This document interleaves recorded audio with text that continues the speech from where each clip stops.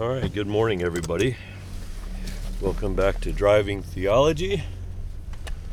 My name is Mike, and I'm going to take you with me on a ride to work, as always.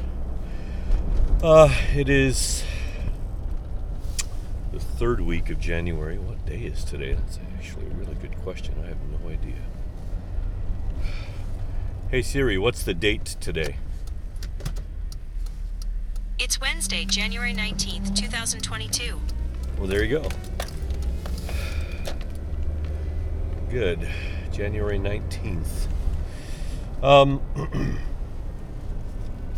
In about 2 months, I'm supposed to be making a trip to the States to visit my family. We'll see if that comes through. Omicron, what do you call it, mutation of corona is here in Japan now. It took a while to get here. Excuse me. It took a while to get here, but it's here now. And so we're kind of all bracing for more, protocols and shutdowns and online classes and all that stuff. Whether or not that's going to happen or not, I don't know. It's really anybody's guess. Hopefully not. Hopefully it won't happen. But then again, hopefully Omicron won't tear through this country like it has America, for example. Things are still kind of topsy-turvy, but topsy-turvy is becoming right side up and right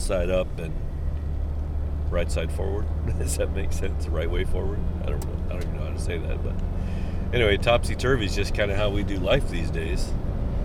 And I suppose it could become normal at some point, although I don't feel like it is yet.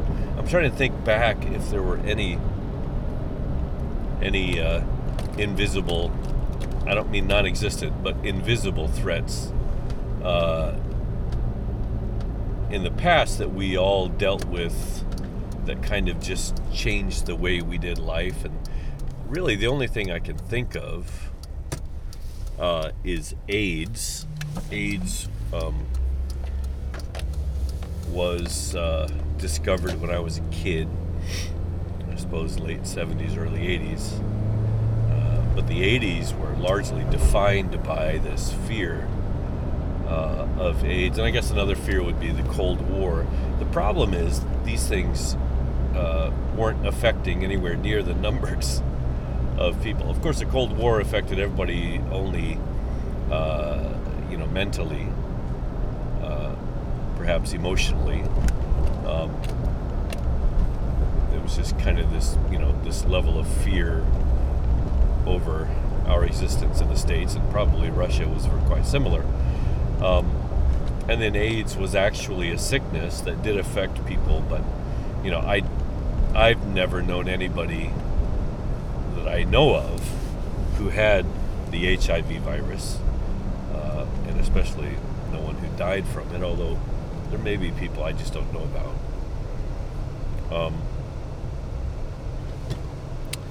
So this is kind of, in a sense, uncharted territory, in that, it's a very real sickness that is spreading around the world and is taking lives. And, we're not talking about a few lives. We're talking about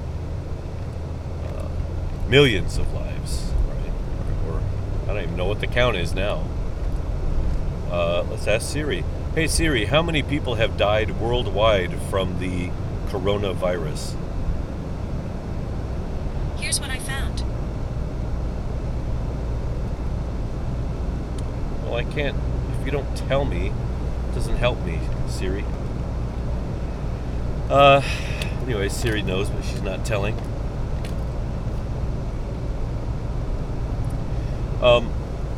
So it's just kind of changed the world we live in. There are some upshots to that. new word I'm trying to use, upshot. One of the upshots is that we are more aware of our own mortality, right? That we are finite beings, that there are things in the world that can come and take us, and there, it feels like there's not a lot we can do about it, right? And in that sense, maybe some of us will appreciate our lives better. Let me turn down this heater. I'm sorry, it's so loud.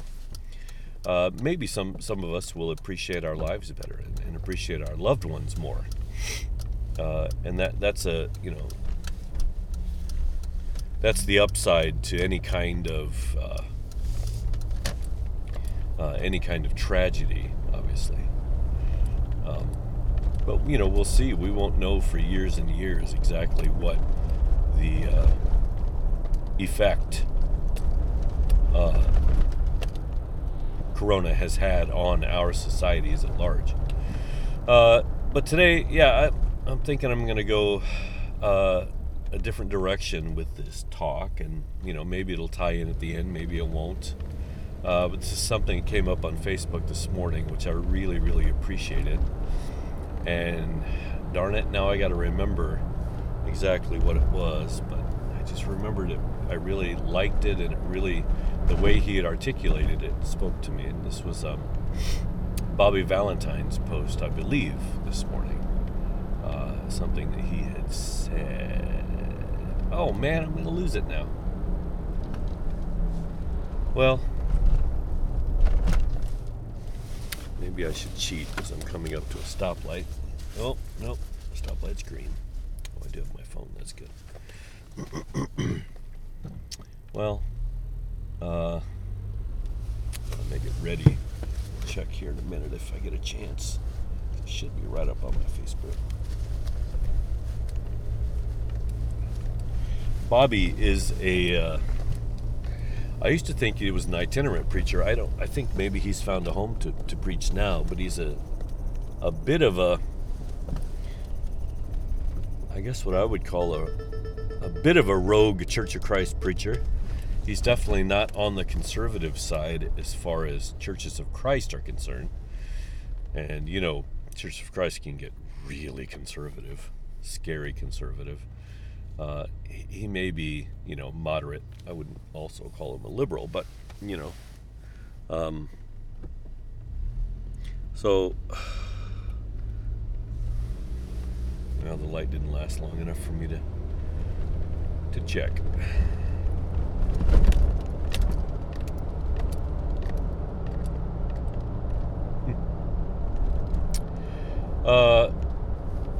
But he posts a lot of stuff on Facebook. He really uses social media, I think, in a good way, because he doesn't do super short, snarky posts, but he also doesn't do super long posts. But he researches everything he does. Bobby, let's see if I can find him.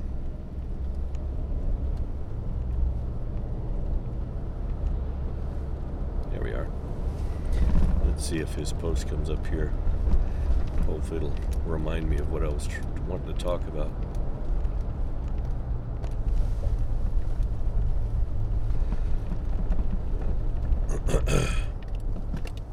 Fortunately, I don't think it's going to come up when I need it to.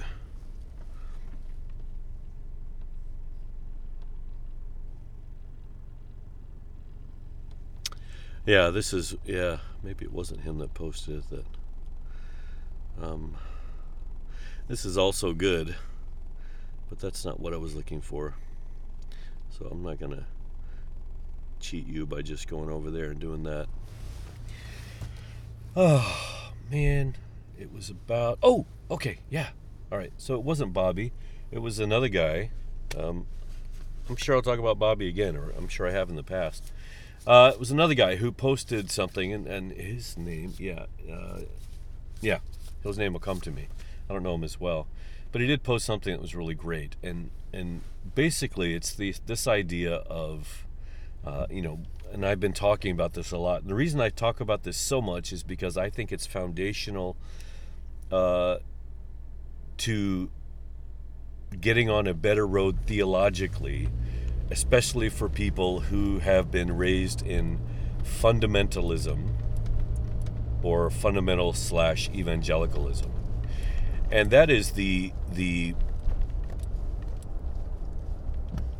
word, right? The difference between the written words of God and the Word of God. The written words of God versus the Word of God, the Logos, the eternal Logos. I know I talk about this all the time. But man, I just feel like it's so foundational.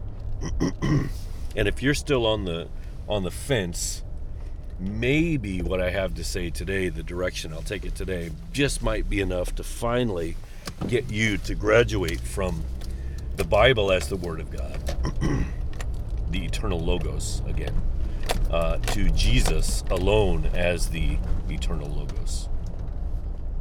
And I think it's such a hugely important issue that I'm willing to repeat myself. I'll take that risk. But as usually happens, hopefully I'll get to a slightly different take, or come up with another angle, or maybe even get to someplace completely new. That's possible as well. So John says, in the beginning was the Word, and the Word was God, and the Word was with God, right? It basically says that everything was made through the Word, and then the Word became flesh. Okay, this is a paraphrasing of the first several verses of the book, the Gospel of John. In the beginning was the Word. The Word was God. The Word was with God.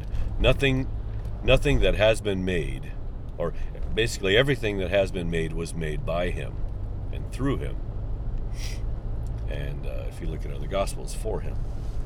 And then it says, and then the Word became flesh and dwelt among us. And so the Word became flesh. And of course, that's Jesus, right? The Word became flesh in the person of Jesus.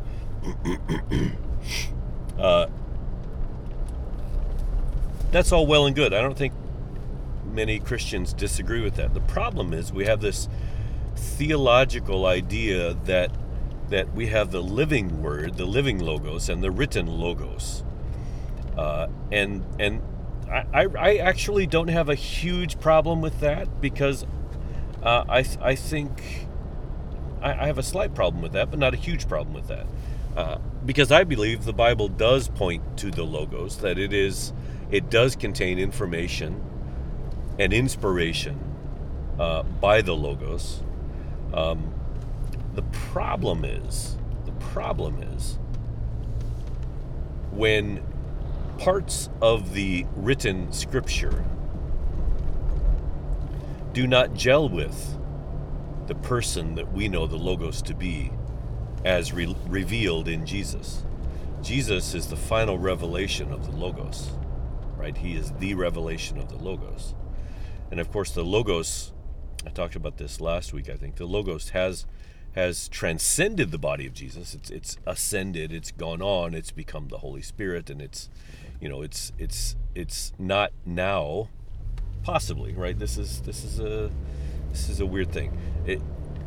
The Logos may not now be in the body of Jesus. I don't know that, right? Some people believe the body of Jesus itself is physically eternal, and there's some reason for that, and I've been on that bandwagon. I like that line of thinking, but I'm not positive, right? Because I think for the Logos to be universally what it's meant to be, in all, right? The all in all is what I'm trying to say, the all in all. I think for the Logos to be that, to be contained bodily, is restrictive. And of course, that's my human way of thinking, right? So that's why I'm not sure. I'm not sure about this. But I do know that the Logos has transcended at least the normal human body. I'll put it that way. The Logos has transcended the normal human body. And so if Jesus is in bodily form still yet today, that body is amazing, right? It transcends space and time, and of course there's tons of metaphors in the Bible about body, right? The church is the body, the sacrament, take my body and eat, right? Eat my body. Body somehow is a big theme through Jesus's teaching, and through the epistles, right? Through the letters of the apostles and disciples. So body is a theme that does continue, and we're supposed to be, but that's the thing, right? It's hard, it's difficult, it's abstract in a sense for us today, and I think one day it will be real, right? It'll be less abstract, it'll be more real than it is today, as soon as we receive our glorified bodies and the veil is pulled from our eyes and we can see things as they actually are. All right, so let's get back to the what I was talking about. So the problem is the written, what many people call the written Logos, which is from Genesis all the way through Revelation, 66 books, written over 30 years by 40 some odd authors, right? What some people call the written Logos, also known as the Bible, does not always reflect the person we find in Jesus. And Jesus, when he was on earth, he said, all authority has been given to me. Jesus has all authority, both in heaven and on earth. All right, so all authority has been handed to Jesus. Okay, so Jesus is the single authority right now. Okay? And there is some indication that he says, I will hand it back to my Father. I will give it back to my Father so that I can be all in all, or something like this. I'm not sure exactly what that means either. That's something I'd like to explore just as I'm saying it. I want to see how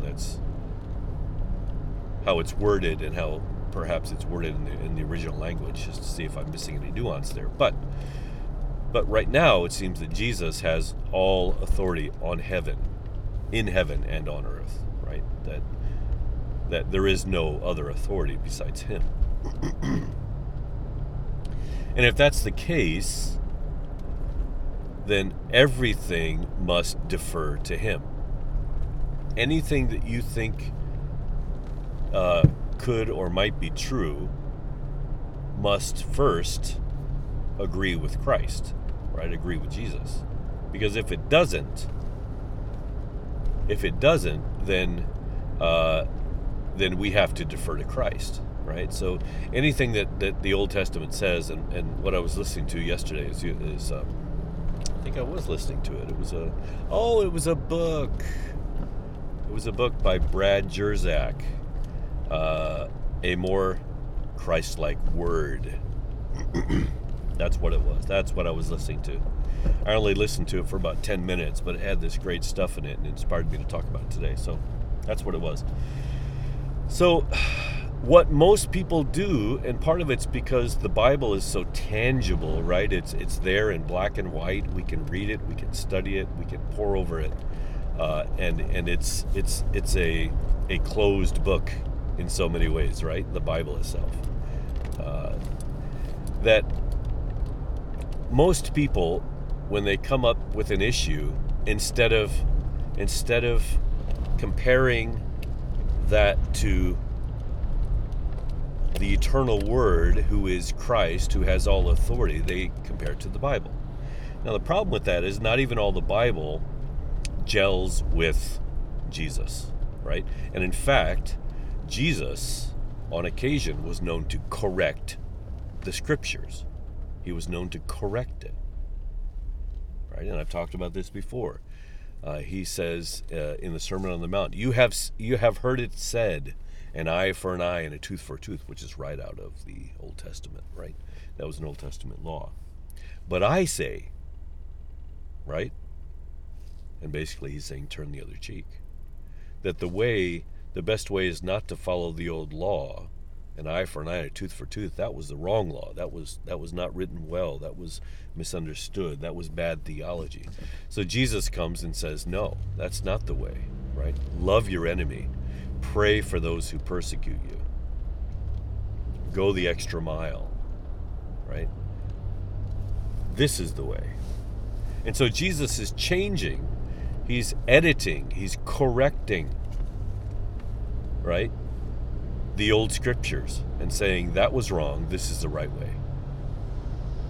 How could he do that unless he had authority? And that gives Jesus authority over all of Scripture, right? If Jesus has all authority, he even has authority over Scripture and is able to correct it, right? Oh, is this a house fire? What's going on here? Oh, no, it's a garden fire. Okay, scared me.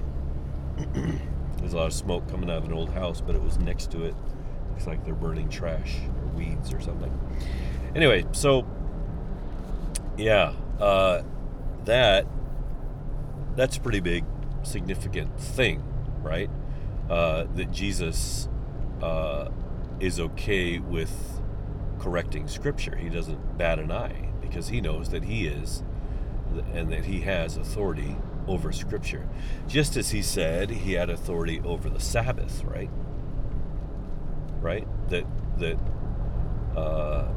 That he was greater than the law in a sense, right?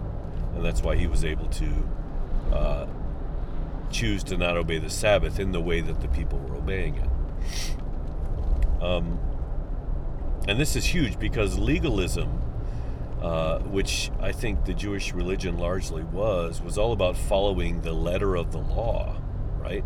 And they thought if they followed the letter of the law that made them clean, that made them put them in God's good graces, and therefore they would become rich, or they would stay healthy, they would live a long life, whatever. But Jesus comes and turns all that on its head. And he did it in a major way, but only in front of 3 people later on. And the good thing is, 3 of the Gospels, I believe, recorded this, and that is the Transfiguration. If you remember, Jesus went to the mountain with John, Peter, and who was the other one? Peter, John, and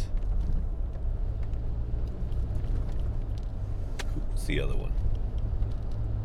It's not Matthew. Peter, John. Oh my goodness, I can't remember. I'm blanking on this. Peter, Andrew, and John, maybe. Peter, James, and John. Probably Peter, James, and John. That's my guess. So he took them with him, and they were part of his inner circle, right? They were the apostles in the apostles, right? They were the apostle of apostles, I suppose. They were always in the inner workings of Christ. They were definitely the 3 that he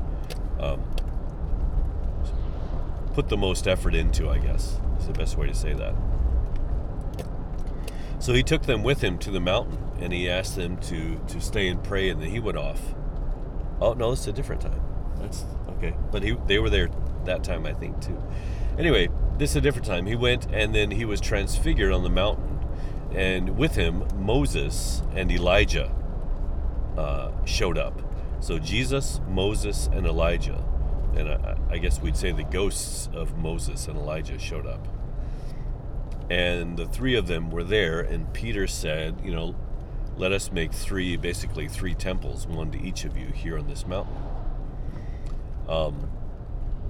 But the voice from heaven said, this is my son. Hear him. Right? Listen to him. And basically what Jesus was doing there for these 3 men, and then the 3 men would tell the rest of us, is that Jesus is superior to the law, also known as the Scripture, the law part of Scripture, and the prophets, another part of Scripture, that Jesus is superior to the Old Testament, if you will. Jesus is superior, right? They defer to him. He is Lord of them. He's not just one in three. He is the one, and they worship him, right? And so this is a big deal, right?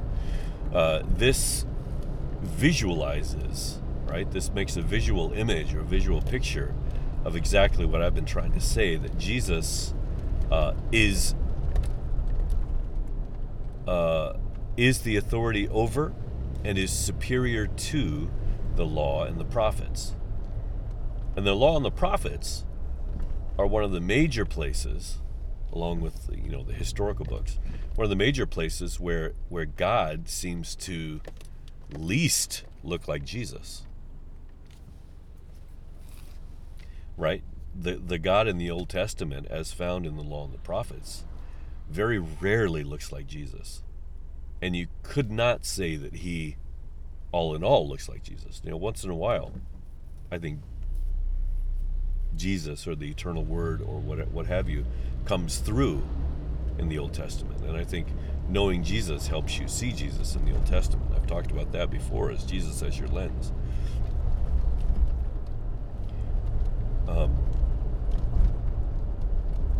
But Jesus, who I think John does the best job of this in his gospel. He talks about, Jesus says very often things like, I and the Father are one. If you've seen me, you've seen the Father. I only do what I see the Father doing.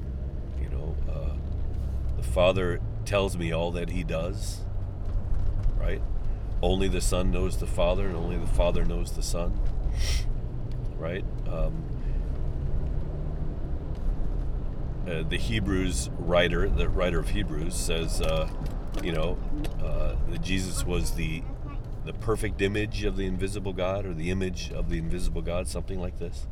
The perfect image of God. And so everything in Scripture must bow to Jesus. And if it doesn't work, if it doesn't mesh, if there's a dissonance there between the Old Testament and who we know Jesus to be, we must defer to Jesus.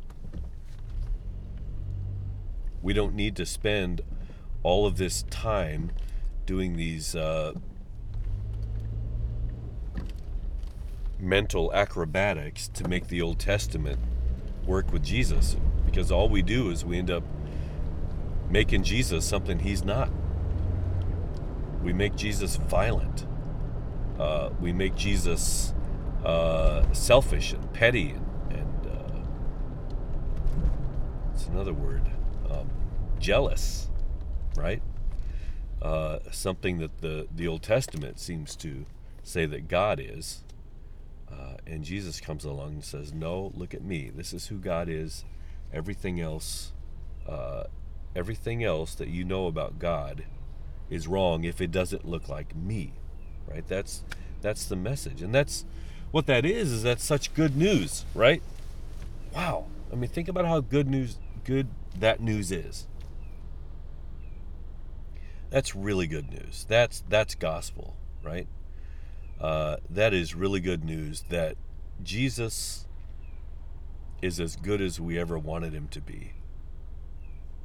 He's as loving, as caring, as graceful, as kind, as patient as we ever needed him to be. He's everything we ever needed in a God. He may not be what you want in a God. Maybe you think you are a good Christian and you want the bad people punished. It's very possible. In fact, it's very human. It wouldn't be surprising. But Jesus is the one who said, love your enemies, pray for those who persecute you, right? So if God loves his enemies, then God has no enemies. does he? Not from his standpoint. You ever thought about that? That the very act of loving your enemy makes him cease to be an enemy? The very act of loving your enemy makes him a friend, right? What better mission could there be in the world than to make all of your enemies friends? But instead, what we want to do is make all of our enemies follow some kind of rigid set of rules and rituals,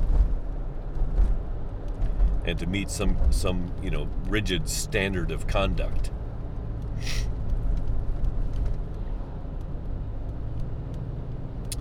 Yeah, so I think the code, right? Code's not the word I was looking for. But sure, I think it's a code, I guess. The secret code of the Bible, let's say that, because I don't think many people know this, is that Jesus is the truth. He's the way, the truth, and the life. Jesus is true Scripture. He is the eternal Word.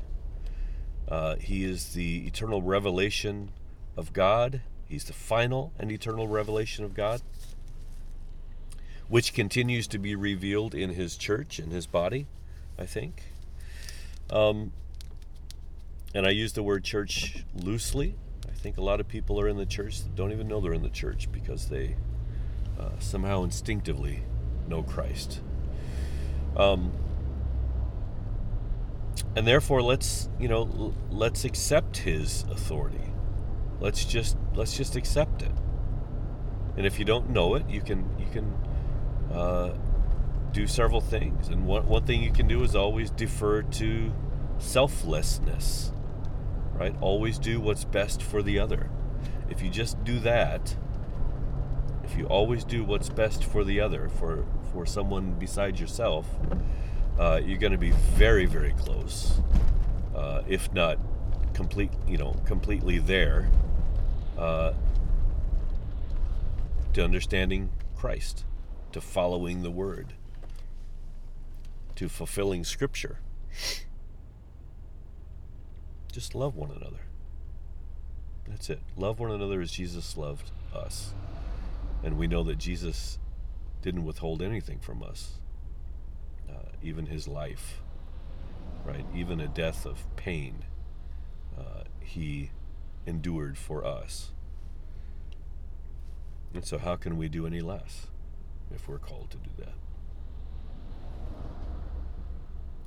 So yeah, I think any of the dissonances, any of the things that don't mesh up between the Old Testament and who Jesus is, and even the New Testament and who Jesus is, I think Paul also has to go through this filter, right? Even Paul has to bow to Jesus. The prophets bow to Jesus. The law bows to Jesus. Every man-made law, everything eventually will bow to Jesus, right? Every knee shall bow. So how can we be any different? So as we read the Old Testament, we need to see where the Old Testament fits with who Jesus is, and perhaps where it doesn't, right? And then we need to say, okay, maybe I don't understand why that is, but you know what? I'm going to defer to Jesus. Jesus is my standard. Jesus, I'm going to give Jesus all the authority.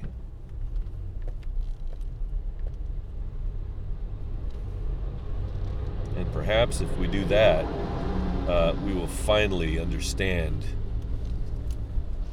true theology.